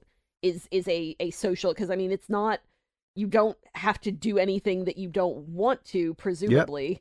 That's it, I And think. well, I mean, I guess it probably, like many places, I bet it depends on the place, but it's mostly just being a social person, and you selling A things. companion. So Yeah. yeah, exactly. So Trying to get them to spend money on. you're being a waiter, waitress, bartender at the same time as you are being, a conversationalist, a companion, and the best case scenario, you're getting stuff bought for you. So, Yeah. that's all Sure. right. Yeah. Sure, No, that's your sure, job. if it's the career you want, then by There all are means. probably way worse. There are definitely way worse jobs yeah. to have. Yeah. Yeah. Yeah. The thing that I found interesting about this hostess game versus the 3, you could start seeing the building blocks towards where it ended up in 0. So like yeah. in 3, it was mostly exactly what Leah just described, but in this one, it was the exact same mechanics playing the game, but there was like some intrigue of like stealing hosts from other clubs, and other clubs are coming in, and you were going to do this competition, and that's kind of where I never 0 made it that far. shined in that regard, was that it became more of a game as opposed to just kind of a and tell me if I'm being disrespectful of the game, Leah, but like this is more of kind of a dress up simulator, which I don't have anything wrong with. It just doesn't, like, they're like, oh, I want a classy girl, and then you go back to the dress up room, and so you change her earrings, her haircut, or this or that. You could And spend a that's lot of basically money on dressing these people up, and then presumably make all of that back and more. Right. And then but the kind of the thing in this one was that they were pitting you against other clubs, which is where Yakuza 0 really gets to, because you try to become the best hostess club in the city and all that stuff, which Well, there was no try. Yeah. I was the best hostess club in the city. Never mind. I'm sorry. There do or do not. There is no try. We know that, Leah. But yeah, you could tend to see the building blocks of maybe where they get to eventually. Interesting. Now, to perhaps the single most disappointing aspect of this game for me, other than the implied child rape, was the lack of Sega arcade games in the arcades. Yeah. I was hoping by this time we would get some of that, but it's still Voxelius, and you got fake Virtua Fighter 2 cabs that you can't interact with. That will change. But you've got no Super Scalar games from earlier in time or anything like that. I think is it the next one's got Virtual On in possibly. Anyway, there's no like I was playing on my Astro Mini this afternoon and thinking, playing Flicky and all these other Wonder Boy. Well, Wonder Boy's complicated because of the licensing, and anyway, Sega arcade games from the 80s and 90s that could have featured quite easily in an arcade in Yakuza 4, and instead we get this relatively good-looking but pretty repetitive and shallow Boxelios 2, which is a time-based shoot-'em-up, which you just kind of hold down the fire button until you run out of time. Shenmue did it. Yeah, and so did 0, so it's kind of interesting that they didn't, even if it wasn't in the original releases, it's kind of interesting that they didn't put anything in for the remasters. Yeah. Especially considering they had the cabinets right there. Exactly, that's what I'm saying. I mean, it seems like it would seem like most of the work there was already done if they could find a way to port it in. Yeah, but I think the next game is the one that starts to bust that stuff out a bit more. But genuinely, like, one of my favorite things about the series is, even though it's a kind of daft thing, but it's a nice throwback to Shenmue, is the going into Japanese game centers and playing Japanese arcade games in Japanese game centers. Still have the UFO catchers, though.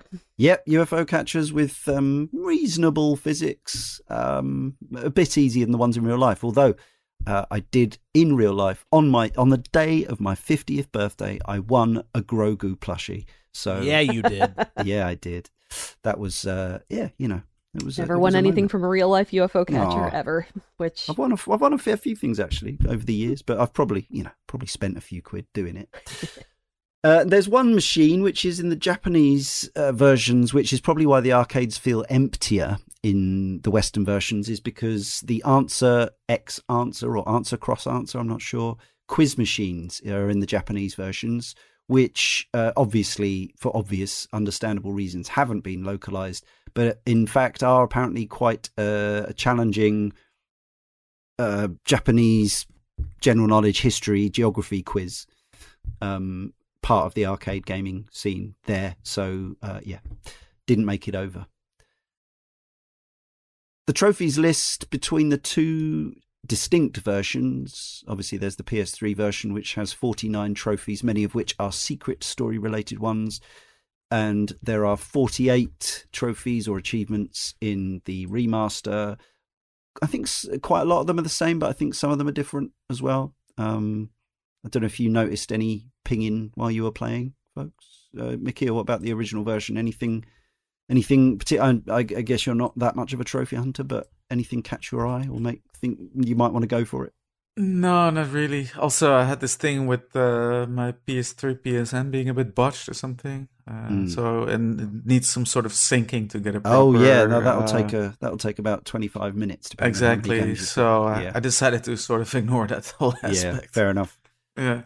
I thought the achievements were fairly generous as somebody who really cares about Xbox achievements, but it wasn't anything. There was nothing in there to get me to like really aspire for getting the full 1,000, because a couple of them were pretty unattainable without hours and hours on end. So looks like I won 7 bronzes, 1 silver, and 1 gold in my 24 hours out of the 37 trophies. And I think a lot of them you would have to kind of go back. Yeah, gather at least 1 outfit from each category in Hostess Maker. Exactly. Oh, have a hostess invite you out on an after-work date. I mean, never mind. I'm going back right now to achieve these achievements. Right now, I have to leave the recording. I've got work to do. All sub-stories. Yeah, sub-story champion. That's a high tariff one.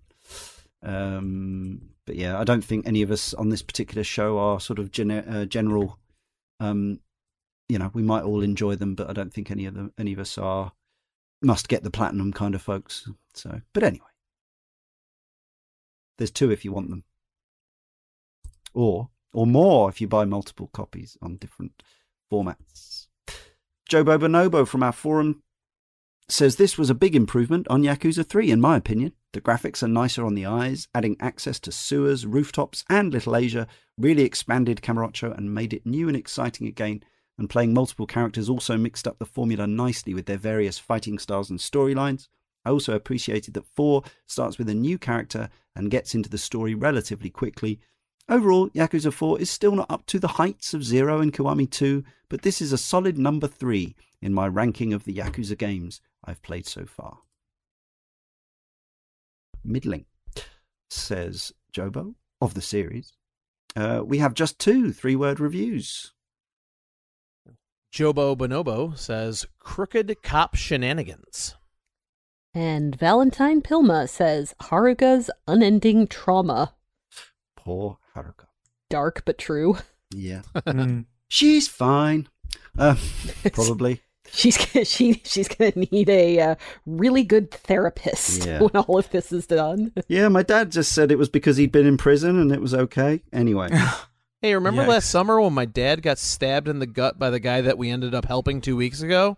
That was normal. And then I watched him die in the hospital while my dad was off doing things with mountains of literal money on a rooftop without his shirt on. Yeah. Oh, yeah, and those are the 3 times I got kidnapped, too. Okay, all right. Poor Haruka. Before we start to wrap up, because I know we're about to, we kind of glossed over this. Brian mentioned it briefly, but Haruka is only one of the female characters in this game that gets treated kind of crappy. Yeah. And the other one is Akiyama's secretary. Yes. Whose name has momentarily escaped me. Hana. Hana, thank you. Yeah, so Hana seems to be a really cool character in in Akiyama's chapter. She is very competent. She can kick people's butts. Yep. You never actually get to play as her, but you know, she appears to be pretty solid in terms of being useful and being, you know, kind of in a lot of ways more competent and more organized than her nominal boss. Yeah, kind of keeps Akiyama on task. Yes, exactly. And so, you know, she is a pretty cool character in my opinion, and she you know is leaving Akiyama's employ at the end of his chapter because of course she's in love with him. And you know, he could never love her because she's overweight. And that's the problem. And the really crappy part about this, and listen, I put up with a lot of crap in Yakuza games because I really love these games. Sure. And it doesn't generally bother me that, you know, there are things in here that are kind of problematic, but it got under my skin hardcore that during the finale, or I guess after the finale, technically it's in the epilogue, Hana comes back after having been gone since the end of Akiyama's chapter. She comes back to his office, comes back to him because she's lost a ton of weight and now she's a viable romantic interest. Oh boy, yeah. Oh, that really made me mad. Yeah, that's pretty bad, isn't it? That's yeah, it's classic Yakuza stuff. Yeah, they haven't pulled this particular card out of their deck. No, probably before, not. But some of the sub stories have sort of come close to this kind of stuff, and there are a few characters who are. I don't know whether they would be considered okay, let me rephrase that. I don't know how problematic they would be considered. They're clearly some kind of problematic. Like there is a trans character who is in a pretty significant storyline that I think they handled reasonably well. Yeah. The detective, right? Yes. What's her name? I can't remember. Saki, I think. Saki, yes. Clearly I've lost everybody's name already. But it's a lot of names to remember in these things. Yeah, she is a trans woman that you interact with on a number of like kind of a whole side quest thing. It's more than just one of the side stories. It spans into a few. And I mean, I thought that they handled her pretty well. Obviously, I wouldn't want to make the final determination on that myself, but there isn't a lot that is just kind of outwardly cringeworthy. But, you know, there are just some things, and this is probably the best you're going to get out of me regarding Yakuza not necessarily being a perfect game, but yeah, there are some things that will occasionally even still make me cringe, so just be prepared for that, I guess. Well, that segues nicely into my summary. Yeah, there you go. You're welcome. Of Yakuza 4. So, obviously, yeah, we've been playing on this series, and it's been a series that I not engaged with fully properly until we started this run of podcasts, and I've had a pretty good time playing them with a few caveats and frustrations, and yeah, both frustrations in terms of the gameplay and also some of the story writing in terms of some of the aspects that Leah's just been talking about, but also some things that I just I'm not always entirely comfortable with. But for all that, up to now it's not been so much that I've actually gone, I'm kind of finished with this stuff, and I'm still not, because I am going to carry on with the series, but after a really promising start coming into this one, thinking, oh, this is nice, this is fresh, different character, okay, he's flawed but interesting, and different fighting style and some different mechanics, and a huge upgrade on visuals from compared to the previous game. I got to the early stages of chapter 2, and then the combination of character 2, however it's delineated, and the combination of a frankly absurd plot contrivance, which I definitely would have glossed over without the next bit, and that really uncomfortable scene that we talked about at length earlier. It's not to the point that, you know, I'm not cancelling this game. I think it's a poorly handled scene. It just really, for whatever reason, you know, and I'm not somebody who's averse to playing things that are dark or challenging or difficult. I'm not one of those people that thinks that you can't have films with protagonists that you hate in. I know some people just can't even bear to watch anything if the leads are horrible people. I'm not like that. I'm certainly not like that with games. I've played countless games where the protagonists are horrendous humans. But this scene was just so mishandled from my view that it just jarred me so much, just sent me reeling away from caring about this character. And that followed up by the time I'd played the rest of his section in a kind of sort of eye-rolling kind of way, I then got onto the cop guy, who I just found quite bland. And we discussed earlier, perhaps the original actor's performance would have engaged me more and kind of brought me back, but I found him a bit bland and a bit dull, and maybe not his backstory. Maybe there was some interest there, but his actual persona, it was not interesting to me. Then we got back to Kiryu, and I've already played 4 games with him, so that wasn't, it was nice to see him back and whatever, but perhaps this wasn't the most interesting example of him in the game so far. And then it's the finale with the 4 characters, one of which I hate, one of which I don't care about, one of which I'm bored of, and the other one I used to think was quite cool, but that was about 20 hours ago. Then there's this mega epic rooftop finale, which I wish I felt like Brian did about it, but actually I didn't care by this point, and I just found the gameplay really attritional and frustrating, probably partly because the game had put me off from investing in it, literally or figuratively, in terms of making my characters strong enough to deal with it. And so, yeah, I came away just relieved I finished this. When the credits rolled, I still thought, yeah, I'm going to have a look at the next one and see how we get on, and hopefully it's not as offensive as the last one. But yeah, I did not like Yakuza 4 very much at all. If you are playing through the series, I don't know that I'd say skip it, because it's kind of, I don't know how many of these plot elements ever come back in the future. Does anyone know who's more familiar with the plots of 5, 6, and 7? Do we need to know who any of these characters are? I know from playing 7, you need to know Kiryu and Majima, but Right. even then, that's so far. Like they're Sure. so, it just only adds to the experience. It doesn't it's not a necessity. Yeah. I'm pretty sure your guy Sajima will be back in the next part. Oh, okay. actually, you know Given what? the He is in epilogue, 7. yeah, He's probably. in 7 as well. Yeah. Oh, is Now he? that I think Right. about it. Yep. Okay. Brilliant. So yeah, so combine all that with the fact So there weren't who's willing to take hosting duties over from Leon? From Max? so there weren't Brian's even got any it. Sega arcade games to kind of cheer me up again. Yeah. Only Box Celios 2.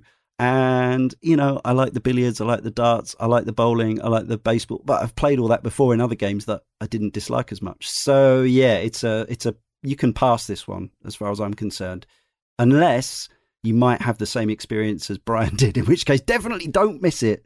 And I'm sorry to be such a sourpuss on this show. You know how rarely that happens, but yeah, this was not a hit from my point of view. Mikhail, I expect you feel slightly more positively than I do. Yeah, certainly slightly. No, I'm still on board for the series. I think Yakuza 4, with my chronology of making my way through it, came at a welcome point after, Yakuza 3 starting to grate a little bit on me. So I welcomed the idea of these 4 different protagonists with their 4 different playing styles, and it definitely got into their characterizations. I just kind of had to block out and ignore Sejima's weird, too long stretched out moments with Haruka, and it's this thing where it's not a series that's wildly different from installment to installment, which makes it also a little bit tricky to really discuss that in depth beyond maybe the story and some of the mechanical changes and everything. But I'm still there. I'm still looking forward to play through the rest of the series. Cool. Thanks, Mikhail. Leah, how do you feel overall about Yakuza 4? Quite positive, actually. Cool. I really like this game. It is not perfect. It has some really cringy moments, some really problematic moments, some moments that I did not enjoy. And I for all of that, it still does the thing that Yakuza games thus far have done for me, which is that it really pulls me in and makes me enjoy inhabiting that space and doing mostly menial errands for people around the town, even when I'm not that interested in what they're having me do. Just being able to kind of run around and check things off my list. It ticks some boxes in my mind and in my play style that I find to be really satisfying. And then you get stuff which I suspect that Brian is going to be a bit more eloquent about this than me, but no pressure. But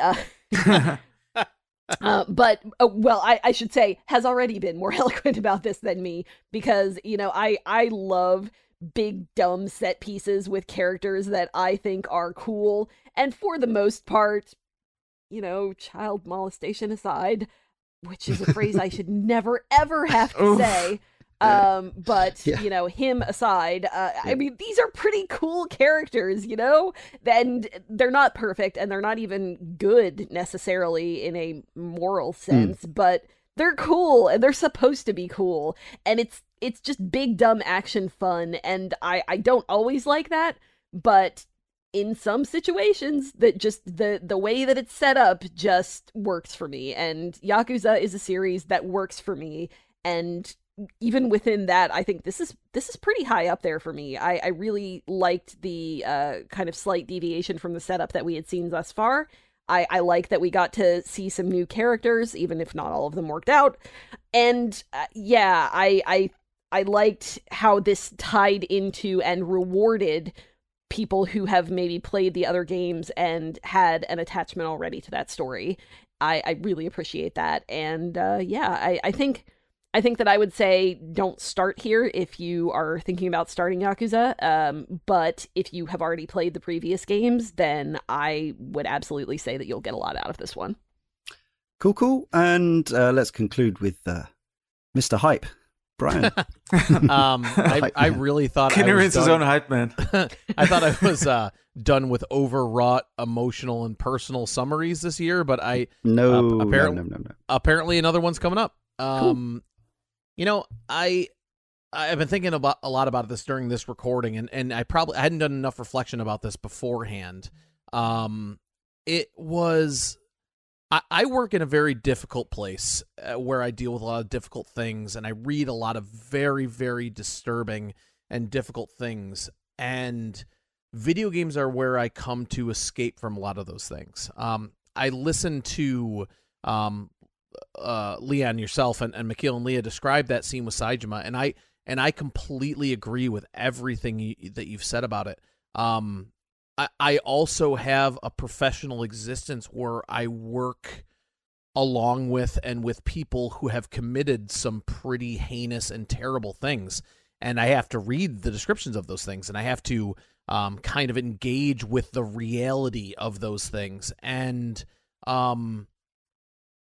in no way does that make me more willing to give those things kind of a pass or to kind of to gloss over them. In fact, it makes me very much more sensitive to them in a lot of hyper specific ways that I won't get into here.